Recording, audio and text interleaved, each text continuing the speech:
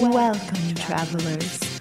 We're aware that your journey was difficult, but prepare to have your questions answered, for you have been granted an audience with the Masters of Modern. I don't want to wait for a drive to be over. I have a Dawson's Creek shirt on.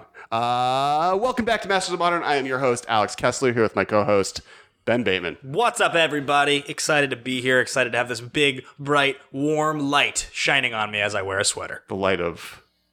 that's not a sweater. This is a sweater. You have a sweater underneath a suit jacket? This is a wool sweater. That was a mistake. Just so our fans know, it is June in Los Angeles, and Ben Bateman is wearing a coat over a sweater. Yeah, but L.A., contrary to popular belief, has a gloomy June. I'm not gloomy. I'm excited. September is the pretty Los Angeles. So there's no lines in Disneyland. I am excited because we are talking about Modern Horizons. This today is, on the Masters of Modern, our official set review, part 1. The last time we did a set review was for War of the Spark, which is an exciting set, mind you. Yeah. And it took us like 4 hours. Yeah, it was 3 episodes long. And part of that is it was a very deep set. We also decided to review every single Planeswalker at one point, which we then pulled back on, but that was where we started. Now, this set... So we had 130 cards pulled. I have the saved card file. We didn't do all those cards, but when I did a similar pulling of cards for this set that had a similar mind about how we were evaluating cards, we had 170. So this set is definitely more depth. Now, interesting enough, if you look at complaints online, a lot of people are like, there's the joke of Commander Masters because people think that everything should just be for them and not for everyone when Wizards makes a product. But... beyond just the fact that, there are a few pieces for every main deck. Like I literally declared online on Twitter, can you name a deck that didn't get a piece? And as people would bring up stuff, I'd show pictures of those things that they would be fine.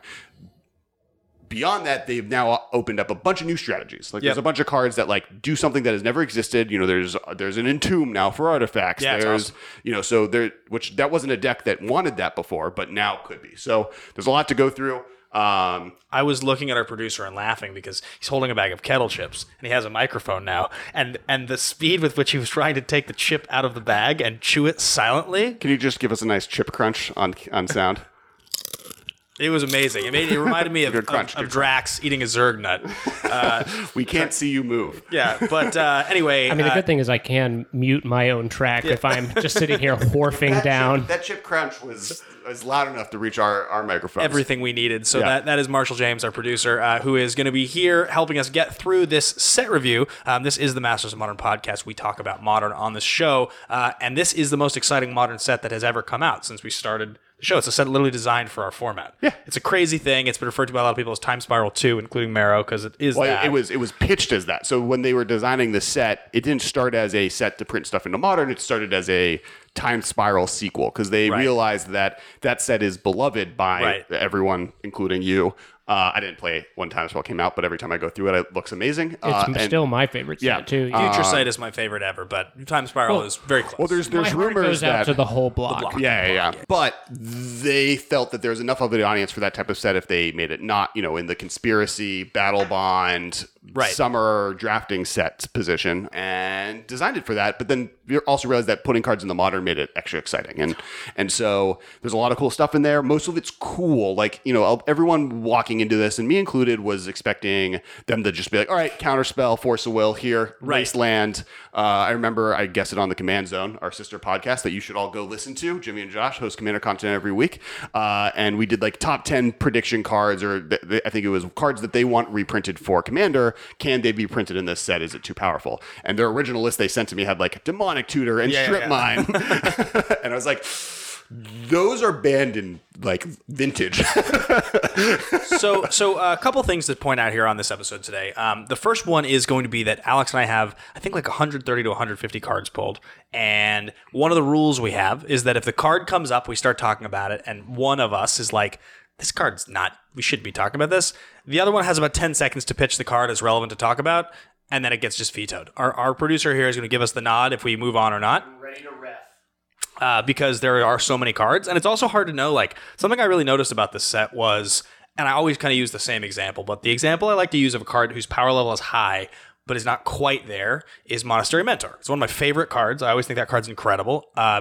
it's like so cool and pushed, but just not quite there because it costs 3, because it doesn't do anything right when it comes down. And that's a little bit of, some of these cards are power level is really high in a vacuum, and it's just Modern's not the format for it. So for instance, Monastery Mentor is arguably almost too powerful in Vintage, but then you put it into Modern, there's not enough Moxes in the format to be able to make it work. So I always think about that card as kind of the standard of where the power level of card is that I would love to play, but I can never find a way to quite make work. And I think this set includes a lot of cards that feel a lot like that, where maybe they're going to be made to work, but the CMC or maybe the archetype they fit into just isn't quite pushed enough to know this is a list. But we want to give everything a chance. So we're going to try to talk about as many cards as we possibly can that we think are cool. And that is going to be how today's episode works. And that's what our podcast is about. I mean, like, Masters of Modern has always committed itself towards, taking cool strategies and ideas and making them and seeing how can you make it work, asking what does this need to work, more than talking about why this doesn't work, right? So it's you always want to take a positive spin on things. It's the optimistic podcast. Yes. Yeah. Your deck box is half full. Yes. And I mean, that's where Lantern Control comes from. That's where Amulet decks came from. Yeah, where, right. Before Amulet got 2 decks into a top 8, it was a joke meme deck that people didn't think was good enough. And then the right people the good enough players took it seriously, tuned it during a Pro Tour, and was able to make it a real deck. So I would recommend everyone in the world, when evaluating cards, don't look at them as like, oh, this doesn't immediately fit into Tron, meaning it's bad. Look at it as, oh, how can I make this card work, and what would be needed to make it work? So, all right, we are going to cover a couple pieces of news really quickly before we get into the full show, because it's been an exciting week for Magic the Gathering. Some crazy stuff has happened. First thing, yesterday, today is Tuesday, so on Monday, it was announced that the London Mulligan is official. Yes. It's coming to Magic. It's not just going to be at a Mythic Championship, it's going to be what we all play with going forward. And we have a few episodes, if you go back in the library, and we'll link them in the show notes as well, that we kind of went over what the London Mulligan means. We had Nick Prince on, who then participated in the Pro Tour where they tested it out and was going through the testing process on how that would work, talking about what the London Mulligan means. So we definitely recommend going to that. We'll definitely do an episode in the future once we're done with the Modern Horizons set review. Yep. Wizards gave us too much to talk about all at once. In fact, everything we talk about in news probably could be its own episode. Right. Just so you guys know, in case you're watching this because you want to hear the set review on this set, the London Mulligan is effectively, you draw your 7. If you don't like it, you reshuffle, you draw another 7, and then you put 1 back. And each time you take a mulligan, you put 1 less card in your hand. You shuffle the other 2 or the other 3 back in on the bottom. And I think I explained that badly. And we'll also for sure link towards the announcement so you can see exactly what Wizards' reasoning was and all of that stuff. So it's just a different way to do it, and it's going to be what we do competitively going forward. So Alex and I will talk about that. The other big piece of news. Is that you're starring in the Magic cartoon TV series? No. Oh my gosh, are you? I like this. You got me. There was like a hot second where I was like, oh, I wish I was breaking that news. No, Magic has announced that Hasbro has partnered with Netflix, and we're going to get the Russo brothers, who are behind Yumi and Dupree, as well as other things. Arrested Development. They got their, they really started directing on Arrested Development. So there's got to be some what's the stair car? The Avengers Endgame people? That's what all the announcements. We're teasing it. Yeah, we're burying I didn't the lead. see Avengers Endgame, so they did Winter Soldier. Have you seen Infinity War yet? No. Has Infinity War been spoiled for you yet? No. Cool. I mean, I'm aware that Thanos snaps his fingers and people die, but I don't know who the people are. So, just so you know, if you cut me off shortly during our contests, I might spoil some stuff. Yeah. Long story short, the Russo brothers are behind.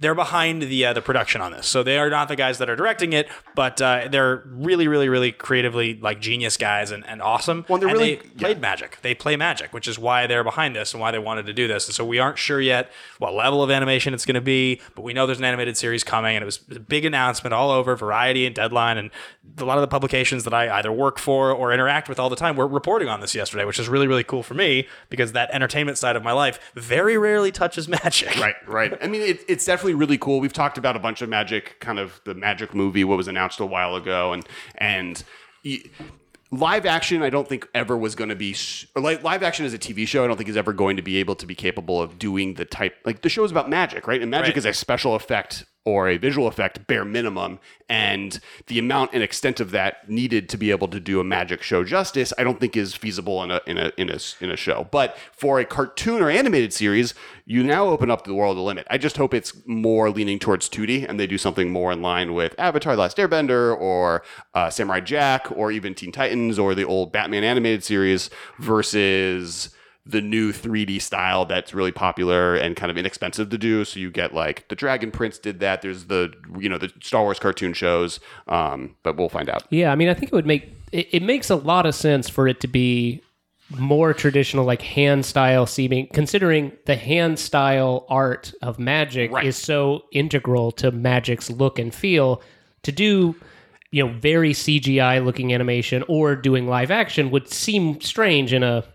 And fascinatingly enough, the production company that is currently signed on to do the animation is known for doing both. So they did Rick and Morty. They did Magic as Rick and Morty. Teen Titans Go, and also the production company that did Teen Titans. And then they also were the people behind the Dragon Prince, which is the 3D design by the same guys who did Avatar: The Last Airbender. But that show is famous for taking that 3D design animation TV show style and trying to make it as 2D as possible. So we'll see. It's going to be interesting. Probably, as we said on the Mulligan Rule, there's going to be a whole episode where we get to talk about this later on. I'm sure there will be, in fact, because as more details come out about it, we will get information and we will try to share that information and break it down. But today, we are going to do part 1 of our set review for Modern Horizons, which we're very excited about. A couple quick shout outs before we do that. You guys are listening to the Masters of Modern podcast. We are available all over the place on the internet. If you want to support us, you can find us on Twitter at the MMCast. You can find me personally at Ben Bateman Media. I'm at Kes Wiley, and you can use either of those screen names pretty much on every social media service. Just about. If you guys want to follow along with our sister podcast, The Command Zone, they do both Command Zone as well as Game Nights. Jimmy Wong and Josh Lee Kwai make unbelievable content. We've been doing, basically on a sister network with them for years of our lives now, so please go support them. They deserve it. We currently host the #1 Modern focused Facebook group, so make sure to go follow there if you want to have a cool deck list idea or a cool idea and want to be part of the community. Great place to get into discussions. It's growing all the time. There's thousands and thousands and thousands of Modern players that are always interacting on there, so check that out. If you're watching this or listening to this, give us a rating or review on iTunes. If you have to be watching on YouTube, subscribe, like, comment, let us know what you think about what we're saying. It is the single most important thing you can do to keep this thing growing. And the last one that I'm going to mention... I was going to say for YouTube, subscribe and hit the little bell. There's a little bell next to subscribe. Hit both buttons. Because the notifications. Yeah, then you could know when we're doing stuff. Ben, we might start doing live content. We record this podcast live occasionally. Patreon.com/TheMMCast. Patreon.com/TheMMCast helps us keep going. And Alex and I are going to be attending some events soon, so be sure to stay tuned at the end of the show. We will tell you guys where you can find us, what's coming up. Without further ado, let's get into today's episode. So we're going to start with white, because WUBRG order is a thing that the internet is obsessed enough about. That WUBRG means all the colors. I learned that live on the show once. White, blue, black, red, green. It is the way to say all of the colors together, but it's also an order. So on the card back and the way Wizards designs the cards and everything around them goes white, blue, black, red, green. And when people do stuff out of order, you get comments. Maybe we should do it out of order just to get people annoyed at us and to comment on the wall. I'm not much of an OCD person, but if we started doing it out of color order, I think my eye would start twitching. Right, fine, we'll start with white. But because of that, please thank us for it in the comments. And remember, guys, we could have been doing black. Cards can get vetoed here. It's a 10-second rule. What's the first card? This card will not be vetoed. It's Giver of Ruins. This is the non-human Mother of Runes that is now in Modern. I've heard Stepmom. Aunt. I've heard Stepmom. I've heard Core Mom. It is 1 white for a Core Cleric 1/2. Instead of a 1/1, you can tap it to give another target creature you control gains protection from colorless or from the color of your choice until end of turn. So this allows, for those who don't know, Mother of Ruins, also known as Mom, is the same card, except it's a 1/1, it's a human, and it can target itself, but can't pick colorless. Yeah, so this gets a bump of 2 power, can now choose colorless. I'm sorry, a bump of 2 toughness, can now name colorless, but can no longer target itself. Which is always, that's been one of the interesting play patterns with Mother of Runes for years, is that it's a very reactive card that, you can always, no matter what they do, you can always respond to it. This card, if you bolt it, is going to die. So that's a thing. But this card fits into so many decks in Modern. For instance, if Infect wanted to just start playing white. Like, this card's a sweet card to have an Infect. If you want to put this card into... You can even just put this into humans, honestly. I mean, it's not a human, but you probably could just play it in humans. Well, and this opens up all the Death and Taxes decks. This opens up to the Collected Company decks that existed, or any of the Melira combo, and even like Elves might want to play a card like this. The fact that you can target it is a negative. It's a gameplay positive. Like, Mother of Ruins is problematic towards being able to answer those decks, and is probably too powerful. This also lets it kind of fight off Tron, or makes it so you can't block with a Wormcoil Engine, which is obviously helpful. But the key factors, being a 1/2 is important. Like, this is a world where Gutshot is played. Like, they're in the world of Deathrite Shaman, the fact that it was a 1/2 was always extremely frustrating. There were cards that, like Dredge, for instance, wanted to play that couldn't answer it. Gutshot was a bad answer to it. And there's a really good article, and I forget who wrote it, and hopefully we'll find it in the future. But basically, they kind of broke down why. Oh, it was Sam Black. Or Ari Lax. It was one of the two. But basically the idea is like parity in Modern, and like why Fatal Push changed the way the game works, and why Spellskite is bad. That's what it was about. It was Ari Lax. So why Spellskite is bad is because you don't want your answers to trade unfavorably, and mana matters a lot for that. And so, yes, you are 1-for-1 for cards, but if I answer your 3-drop with my Lightning Bolt or Fatal Push, you're so far behind on mana. Right. But because Mother of Runes is 1-for-1, even though you answered it, we're at parity, and you had to spend your momentum to stop my 1/2 for 1, and I'm still moving ahead with my game plan. And the last piece of this, and there's going to be other cards we talk about today, this is tutorable. Like, there are multiple cards that tutor for 1-drops, and or even the better tutors in the world are better because they can tutor.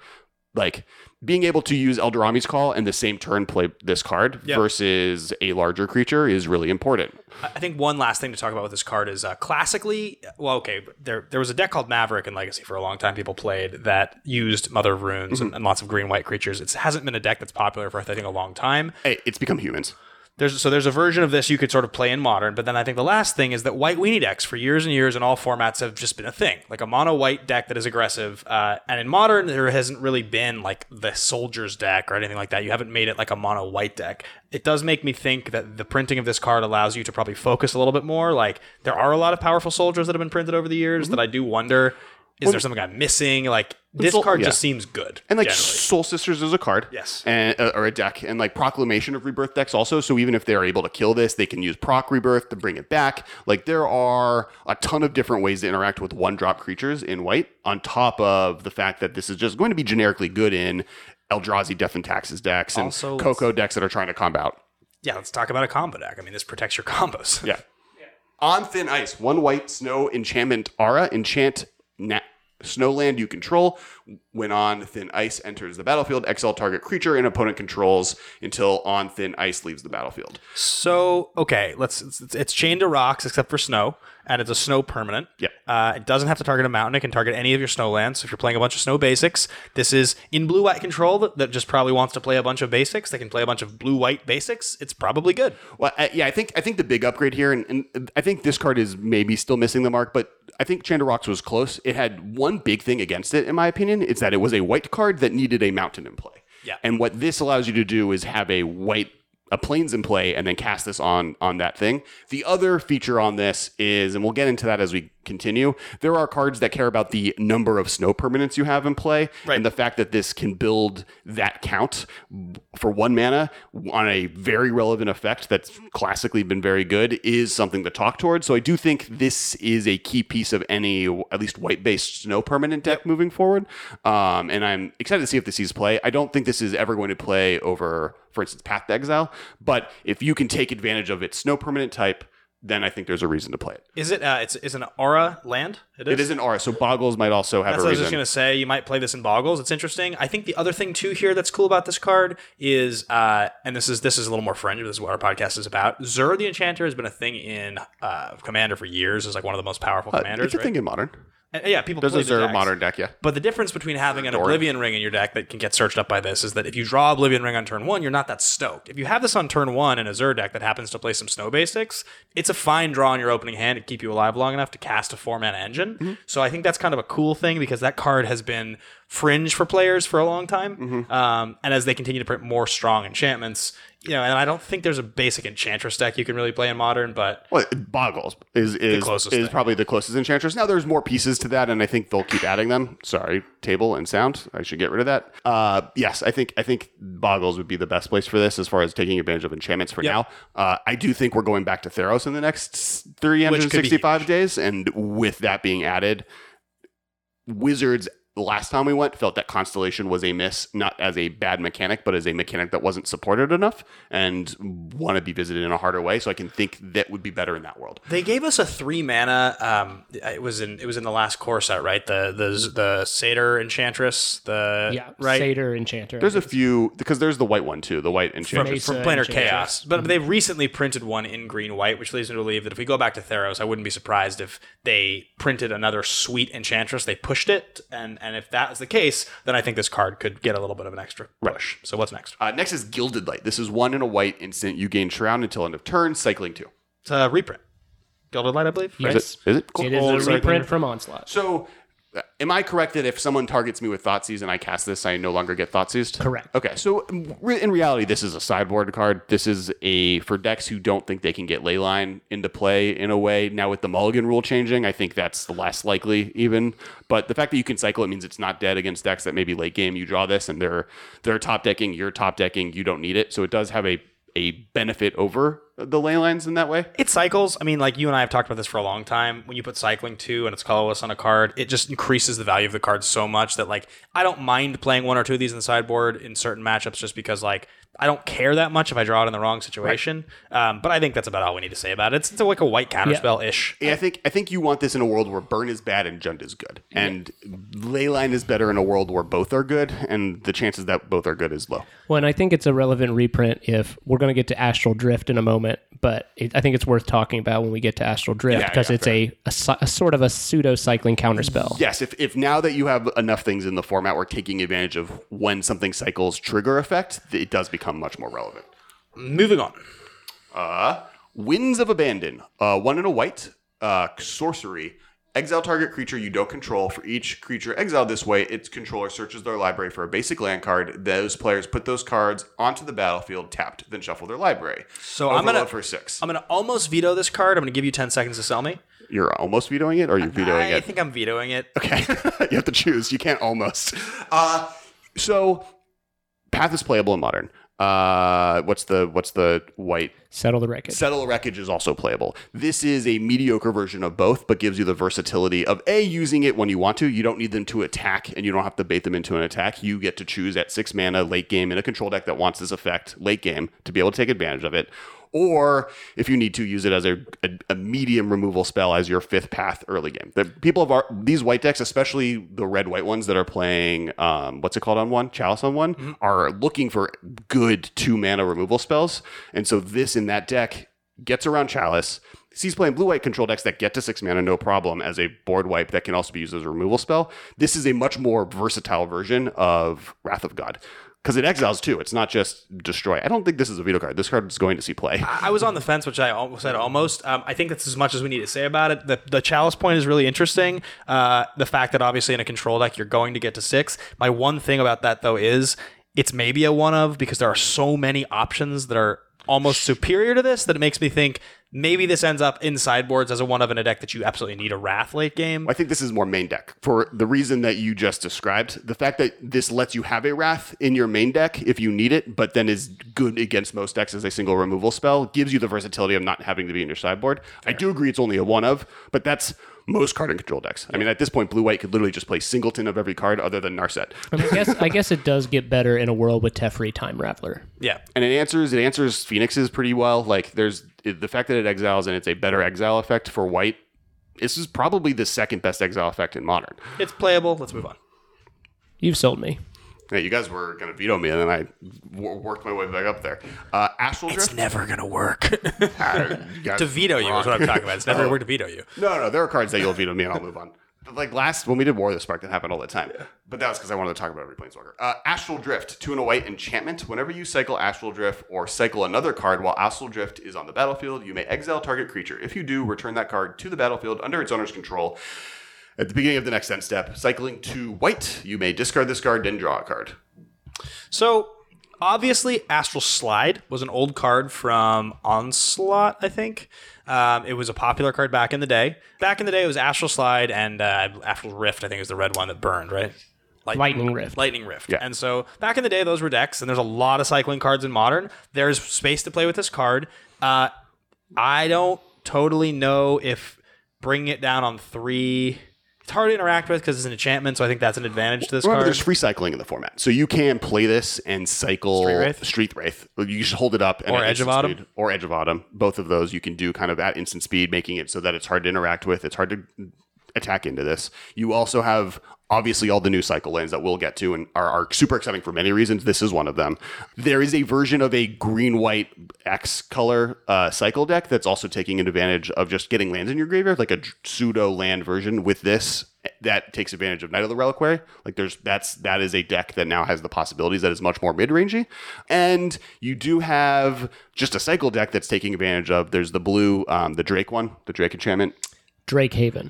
Right. And like, so there's now, after Amonkhet, enough Cycles Matters cards already that like Astral Slide and Drake Haven together now gives you 2 different versions of an effect that's really strong. And the fact that like one of the problems with Astral Slide, I'm going to never get the right one correct. Tokyo Drift.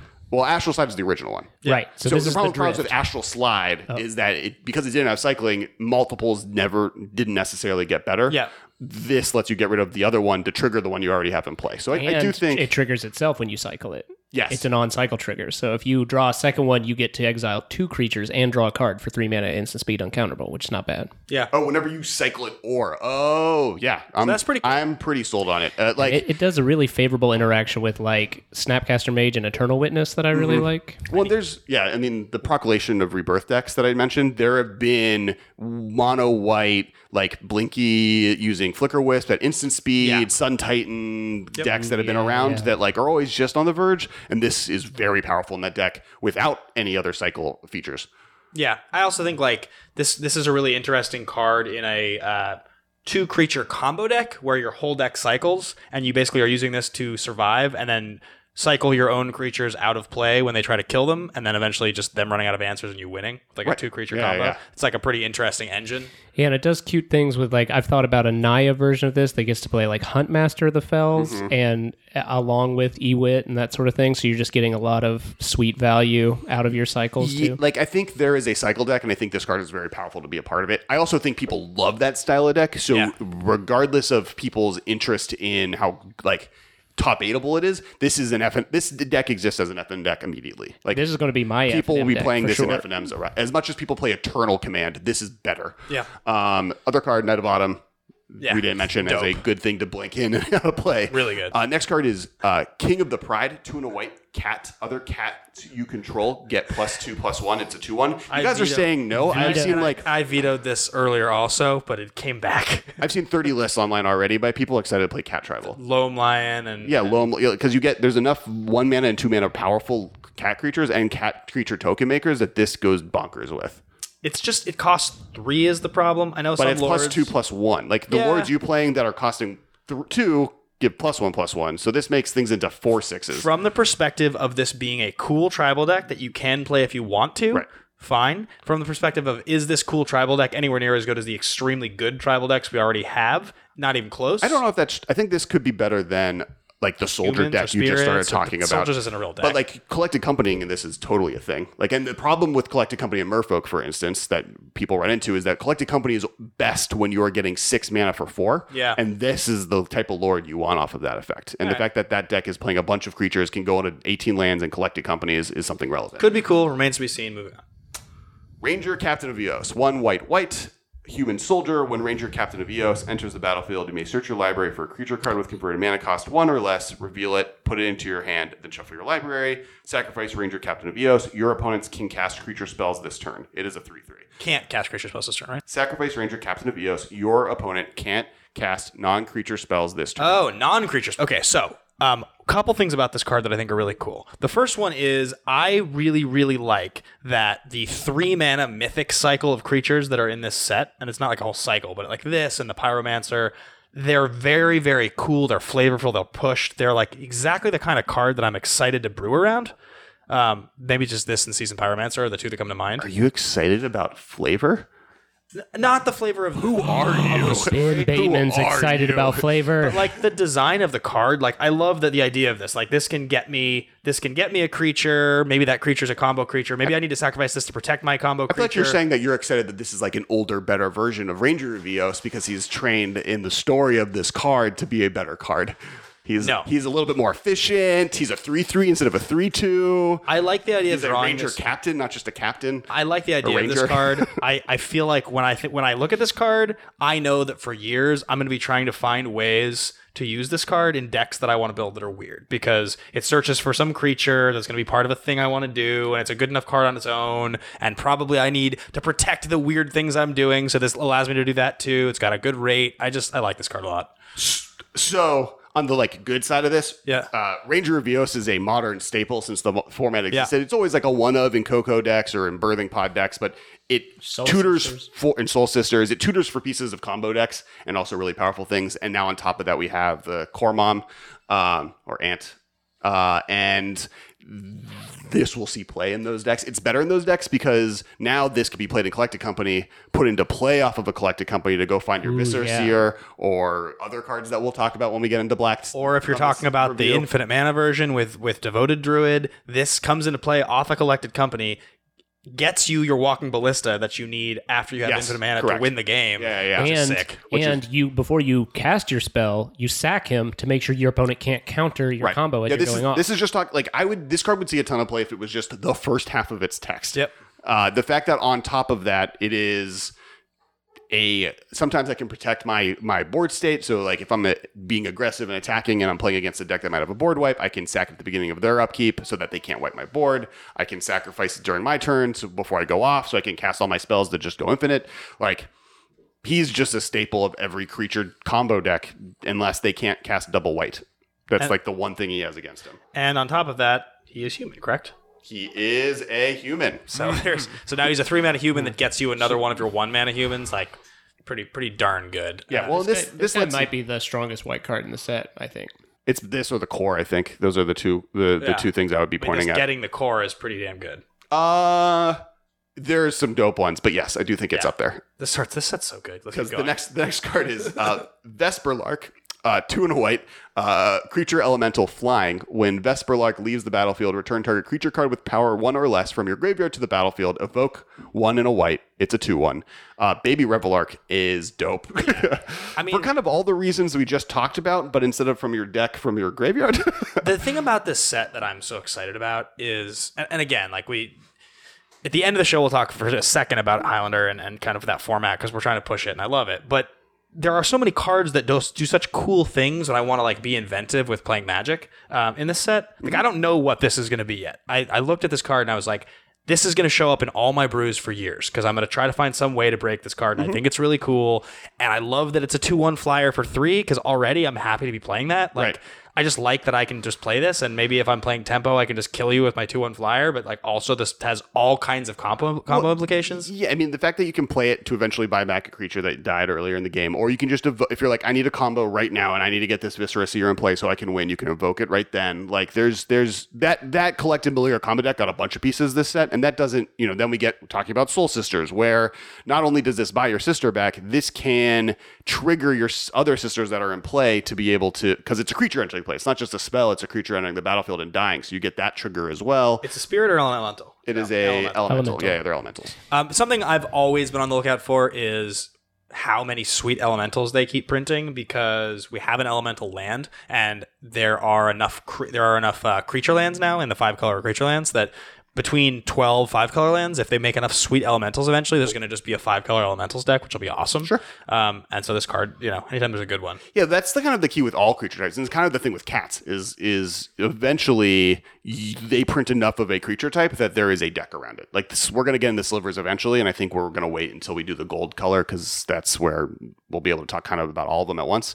But there's already been a slivers deck that's done well at GPs, and it just was a version of the humans deck that played slivers, and they got a bunch bunch of new tools added to their suite, and this to elementals is the same kind of deal. And it's also relevant, like, not only are there all these really cool 1-power creatures, there's a lot of cool 0-power creatures, including every clone ever printed. Yeah. So yeah, absolutely. Vesper Lark gets back any clone-style creature. And it is to the battlefield, so if people aren't grasping that, it's not just into your hand. It is you get to put this into play. So every clone, there's the artifact, the big artifact guys. Pentavite. Pentavite. Oh yeah, you can reanimate a Pentavite with this. Yes. That's insane. Yeah. Or the 6 mana one too. Pentavite's a 7-mana 0/0 construct that comes into the battlefield with 5 +1/+1 counters. You can pay 1 and remove a +1/+1 counter from it to create a Thopter token. A Pentavite token. Are we talking about Pentavus or Pentavite? Well, Pentavite's the token. Sorry, Pentavus is the creature. Yeah. What's the one that just does damage? That's Triskelion. Triskelion. This also can get Triskelion back. Oh, yeah, that too. And the goblin can put it into your graveyard with Entomb. So that's as an Entomb. So that's a thing. So Vesper Lark Goblin might be a... That's, yeah. I mean, I don't know how good getting either of those big artifact creatures in the play is, but it's cool. Next card is Battle Screech. 2 white sorcery. Create 2 1/1 white bird creature tokens with flying. Flashback, tap 3 untapped white creatures you control. I really like this card. I have always been a fan of this card. I actually don't quite know how good it's going to be in Modern because we already have, between Lingering Souls and Spectral Procession, really efficient ways to get creatures, and to cast the first half of it, you still have to sink 4 mana into it. Well, but there's a ton of red, white, black tokens decks that have like Faithless Looting and Bedlam Reveler and ways to get spells in your graveyard that then are actively looking for a second copy of Lingering Souls to be able to play it from the graveyard. And the fact that this is free, right, or can be free from your graveyard is super powerful. No, I mean, like I said, I'm excited about it. I just, when I look at it, I wonder, like, they have to be white creatures. So, like, for instance, the creatures that you get off of a Young Pyromancer don't do anything. Sure. It has to be white, which means you're going to probably be playing this in a tokens deck more than the other deck you're talking about. Well, but that deck plays Lingering Souls. So this with Lingering Souls works. Those are white tokens. So Souls, Flashback, Souls, Flash this back is great. Yeah. Again, I'm like, I think it'll be good. I just don't think it's going to be quite as like insane as I always imagined it would be. I don't think it's an insane card. I just do think it is a huge piece to add to these token decks, and these token decks are getting a push in this set specifically, and this is a piece of that. What I do like with this card, where I do think this card is the sweetest, in just for my stupid brews, is that that stupid deck I've tried to build forever with Goblin Electromancer and Desperate Ravings and Lingering Souls, where on turn 3 you play Souls, Flashback Souls off of an Electromancer, which on turn 1, if you've looting and put this in your yard, now you go Souls, Flashback Souls on turn 3 and then flashback your Battle Screech on the same turn. There have been a lot of decks in my life where I wish I had more Lingering Souls, and this is another Lingering Souls. It's not as good as Lingering Souls, but it does similar things to that, and being the limitation of having to play with white creatures is not a limitation. If they ever print a blue-white 2-mana cost reducer creature, so like an Electromancer that has white in it, or like, they're all blue, but if there's just one that had white in it, then the deck is exactly what I want, because then I can... There's the Bolus one, the one that does black and red spells are cheap, or blue and red spells are cheaper, it's black. Isn't there a white one and a blue one? There's a white one that makes your blue and your black spells cheaper. Oh, right, but it's right. not in Modern. Shards. It's from Planeshift. So because the black one was in Time Spiral, so that's why it's like blue weird. one The blue one's in Time Spiral. The flyer. Yeah. Got it. But it's not white, so it doesn't... Okay. Yeah, you can cast this on turn 3 off of it, but then you can't tap it with the tokens to flash it back the same turn, which is what I need. So let's move on. So I think we should save the Force cycle for not the white one. Okay. Cool. But we will get to it. Yes. We'll do all of... I think let's just do them separately as we get to them. The white one's not that good. It's all right. Well, that's why I want to talk about them all together. Like, we're going to get in a conversation about the white one now, talking about why these cards are good for the other ones that we're not talking about right now. Okay. The white one's not as bad as people say. It's fine. But I think it's much better than... I've seen some people like really bag on this card, and I think it's like perfectly fine. Yeah, we'll talk. Yeah, I want to go over the white one. I just think right now I think there's like a cycle moment maybe before gold cards. All right. Next card, this we've had for a while. 2 and a white, 2 white. Serra Benevolent. Legendary Planeswalker Serra. +2, create creatures you control with flying, get +1/+1 until end of turn. -3, create a 4/4 white angel creature token with flying and vigilance. -6, you get an emblem with if you control a creature, damage that would reduce your life total to less than 1 reduces it to 1 instead. It is a 4 loyalty Planeswalker when it comes into play. We've talked about it before. It was the first one of 2 spoiled cards when they announced the set. I have become higher on this card than I was when it was first previewed. I think that this is better than, say, Elsbeth in Modern at most of the time, and I've played Elsbeth in Modern, not 6-mana Elsbeth, the original 4-mana Elsbeth. The fact that like 4 mana for a Serra Angel is pretty decent, that then like basically draws you a card from that point on that is either that's a Planeswalker. Like, we would be talking about that card in consideration. The fact that other things on its text box is relevant makes it relevant to me. I think, the first thing to say about this card is, okay, the obvious first look is this is Serra Angel for 4 mana, right? It's not quite, because it's not a creature, it's a Planeswalker, but that's like when you look at it, they wanted to shock us with exactly that notion. I think that It's better. It's better, right? Yeah. It's 1 mana cheaper, and you get a card with it. Now, where I think this card is the coolest is if you are playing it alongside things that can make use of, say, blinking it or reusing it, because the payoff you get at 4 mana is so good anyway that even if you can't blink it or reuse it, it's still going to be fine to sit and play. But like, let's say you wanted to play this aside like Felidar Guardian or something like that, in a deck that wanted Flicker to... Wisp. Yeah, Flicker Wisp. I mean, stuff like that. If you blink this even one time, it's very hard for me to imagine you losing the game. Well, yeah. I mean, like even just without it, if they don't attack it, you get 2 Serra Angels out of it, right? Because it pluses 2. So if you had 3 turns with it, you get 8 power and toughness off of the 4-drop. Like, that's a lot. The fact that it's a +2 is the thing that I think I like didn't register. Not to mention the fact that it makes that angel a 5/4 when it attacks then on your next turn. And just play Lingering Souls before you cast this card. And it's also cool that it gives you the rate that if you don't need the angel right away and you think Serra can survive a whole turn, you +2 and then immediately get your worship emblem. Yeah. The last thing about this card, and I like that it's a 4/4 flyer with vigilance that's playable, because you want that in Modern. Not only do you want 4 toughness for a bolt, but you want to be able to block a Phoenix, hold back, attack, and still be able to block the next turn when they get a Phoenix back. This is really good in that deck. If you path the first one, they're coming at you with another one. They bounce your token with a thing in the ice, but you still have your Planeswalker. Like, having an active Celestial Colonnade in play has always been good.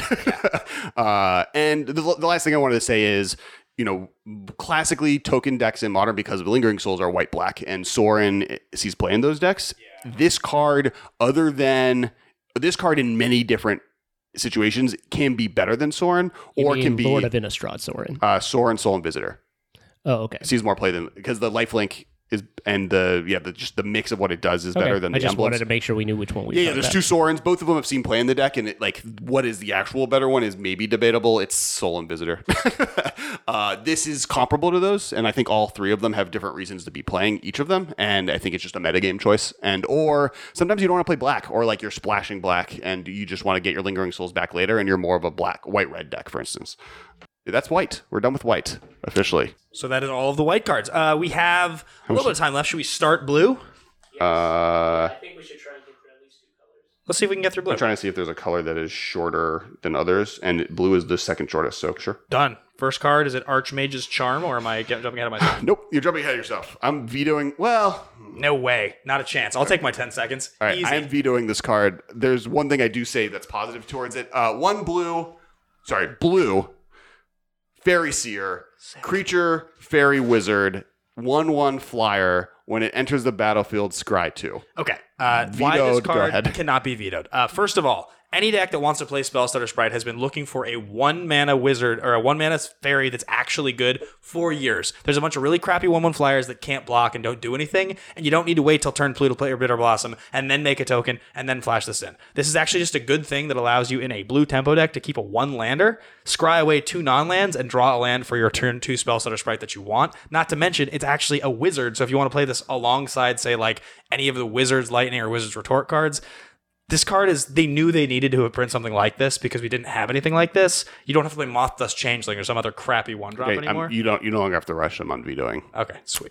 Yeah. You like can this keep card a talking lot. about it. Ben has hit all of the reasons I love this card. I mean, the biggest one for me is just what I said. Spellstutter Sprite is a card that has always been good and has never quite been where we needed it to be, because it's great to counter Path to Exile or Thoughtseize, but it's not quite as good when you can't counter their like power 2-drop because they've killed your thing. And the fact that you have something that can grow and put pressure and draw you out of that 1-lander you're keeping. I like that. Spellstutter Sprite is always a turn behind, right? Like because it's always like turn 2 you can play it, but then from that point on, this lets you be at parity as far as what turn you're on by having a good 1-drop flying. Yeah, and it's relevant.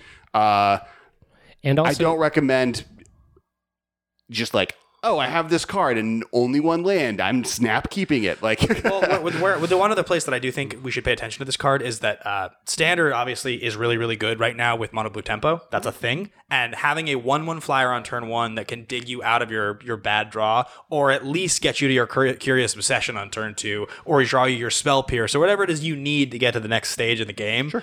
I think that makes this card. The art is terrifying. Sick. Like also, no eyes. Doesn't Ninja of the Deep Hours see some fringe modern play? And this is a great guy to secretly be a Ninja of the Deep Hours. Yep. Yeah. I'll agree with that. Next card is Flusterstorm. 1 blue. It is just a blue. Instant. Counter target instant or sorcery spell unless its controller pays 1. Storm. This was originally printed, I think, in the first Commander set. Yes. 2010 or 2011 or something. Yep. Flusterstorm is the big blue counterspell they printed in the set that's not new. It's the big reprint. We had been waiting. We didn't know if it was going to be Daze or Force of Will or Counterspell, Memory Lapse. It's also the buy a box. So it's actually not in this set. To get Flusterstorm, you have to buy a box and then you get it automatically. But it is now legal in Modern. Same as all the buy a boxes are legal in the Standard and then Modern. This is the same deal. It's counter target instant or sorcery. It's not non-creature. Correct. So I've always thought that the clamor for this card in Modern was fine. Like the idea of having this against a Storm deck is really good, and there are other places that I would love to have it, but it's never felt like to me that just generally when I'm building a deck, I would ever want this over Spell Pierce in my main deck. It's just a powerful sideboard card. Like, it's really good. It'll be in sideboards. I'm going to need to own my own or borrow Alex's for tournaments. Probably borrow Alex's for tournaments, but I don't get that hyped. I guess I own some Flusterstorms. Do you get hyped about this card? I think it's cool. I think it's another good piece. I think just Storm is never going to be good. I think it deserves to be in Modern. I'm glad that it's there. It's a great tool that will be available to a Blue Mage's toolbox, fighting things, whatever. I don't think it's that powerful. I think it's fine. I think Force of Negation is a much better card, and I would play that over this every single time. Well, we will get a Force of Negation in just a minute. But what's next? Everdream blue, 1 instant draw card, splice onto instant or sorcery 2 blue. So this is the first time we've talked about splice on instant or sorcery. Well, there's only 2 cards, and you guys didn't let me put the other one on the list. The other one is I think the other one's better only. than this. I disagree, but fine. I veto this card. Can I talk about the white one then? Okay, so the thing with the white one is it is playable in decks like Empty the War and Token decks where you want to go infinite with your mana already. So the Fecundity decks. Oh, you're talking about the make a token one? The splice one, yeah. You made me cut it. Move on from both. I don't buy it. I'm with Ben. I don't. When you say, I don't buy any of the logic you're going with. I like cards that say draw a card and are blue and are instants. They cost. You guys don't think the fact that you can splice instant or sorcery onto a Storm card and get the Storm triggers off of it is relevant to talk about? It costs 3 to splice on. Oh, I see what you're saying. So if you spliced this onto Empty the Warrens, then every time Empty the Warrens stormed, you get to draw a card. Yes. So you can stitch onto you guys not know, but then we should talk about this because you guys didn't know this. Okay. So the way splice onto an instant arcane spell is it adds the text to the card. So that means any effects that happen to that card have the draw effect on it. So if you storm off or have a storm spell that then you splice onto. So like if you Flusterstorm their thing and you splice on Everdream, then you get to draw X cards equal to the number of flusters. So for instance, if I Grape Shot for 5 because I have to kill their creature, I can splice this on and also draw 5 cards for 3.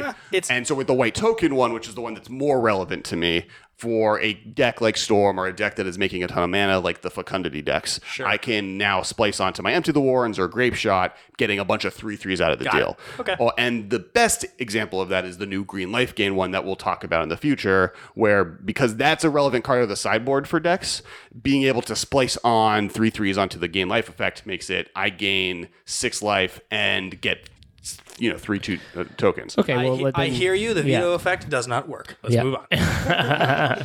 Merit Liege's Slumber. Merit Liege's Slumber, 1 of the blue, legendary snow enchantment. When Merit Liege's Slumber or another snow permanent enters the battlefield under you control, scry 1. At the beginning of your upkeep, if you control 10 or more snow permanents, sacrifice Merit Liege's Slumber. If you do, create Merit Liege, a legendary 2020 black avatar creature token with flying and indestructible. So this is the enchantment card that does what Dark Depths does. It has the flavor that is stitched next to Dark Depths.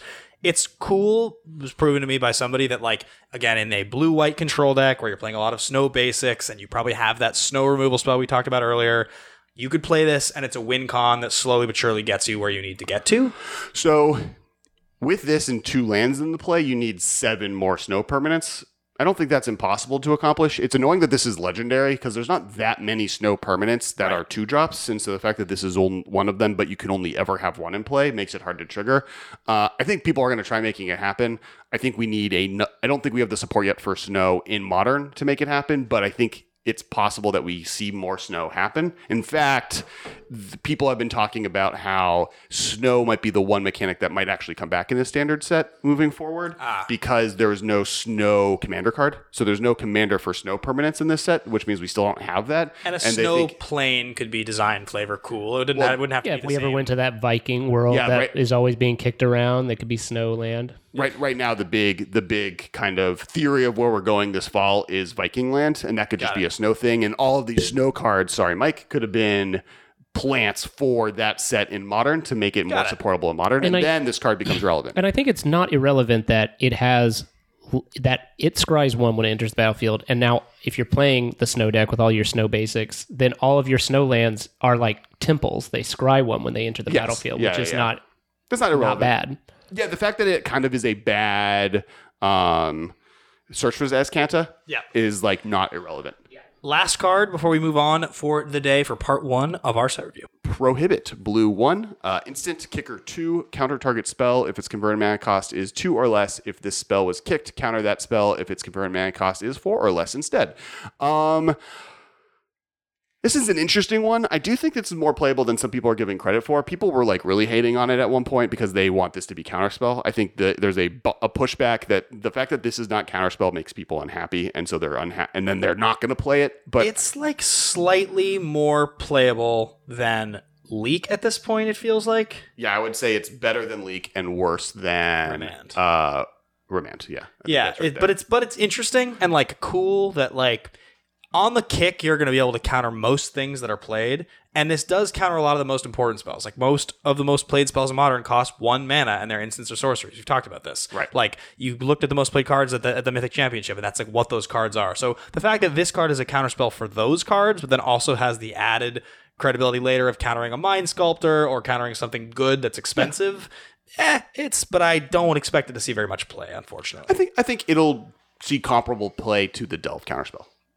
So, all right, guys, that is going to wrap up part 1 of our Modern Horizons set review. We will get to the rest of Blue and the rest of the set in the coming weeks. We might even do like multiple episodes here to make sure we get through it in like shorter than a month. We'll see. Depends how quickly Alex and I can get ourselves together to get in the same room. But a couple things to quick shout out before we wrap the episode up. As we mentioned earlier, please subscribe, like, comment, let us know what you think about what we're doing here on YouTube. Alex and I will be at Grand Prix Seattle, Magic Fest Seattle, the big Modern Horizons event. We're going to do a live show. Yeah. Live podcast at the event, which we're really excited about. We're really honored the channel asked us to do that, which is the precursor for the event that we will be co-hosting, which is a Highlander Gauntlet competitive event at GP Vegas, which is going to be in August. So go check that out. HighlanderGauntlet.com has all the rules. There's a full video that Eric Whiteetz, creator of the format, and I did explaining all of the rules. You can actually find that on our YouTube channel. You can go listen to it right now. It's only 5 minutes long. Lays out the whole format, all the rules, how it works. Yep. So check that out. Thanks for listening. Thanks for watching. We'll be back very soon with part 2 of the set review. Thanks, Marshall. Bye, guys. Thank you for your attention. See you later, alligator. This has been a production of Time Traveler Media, sending podcasts into the future.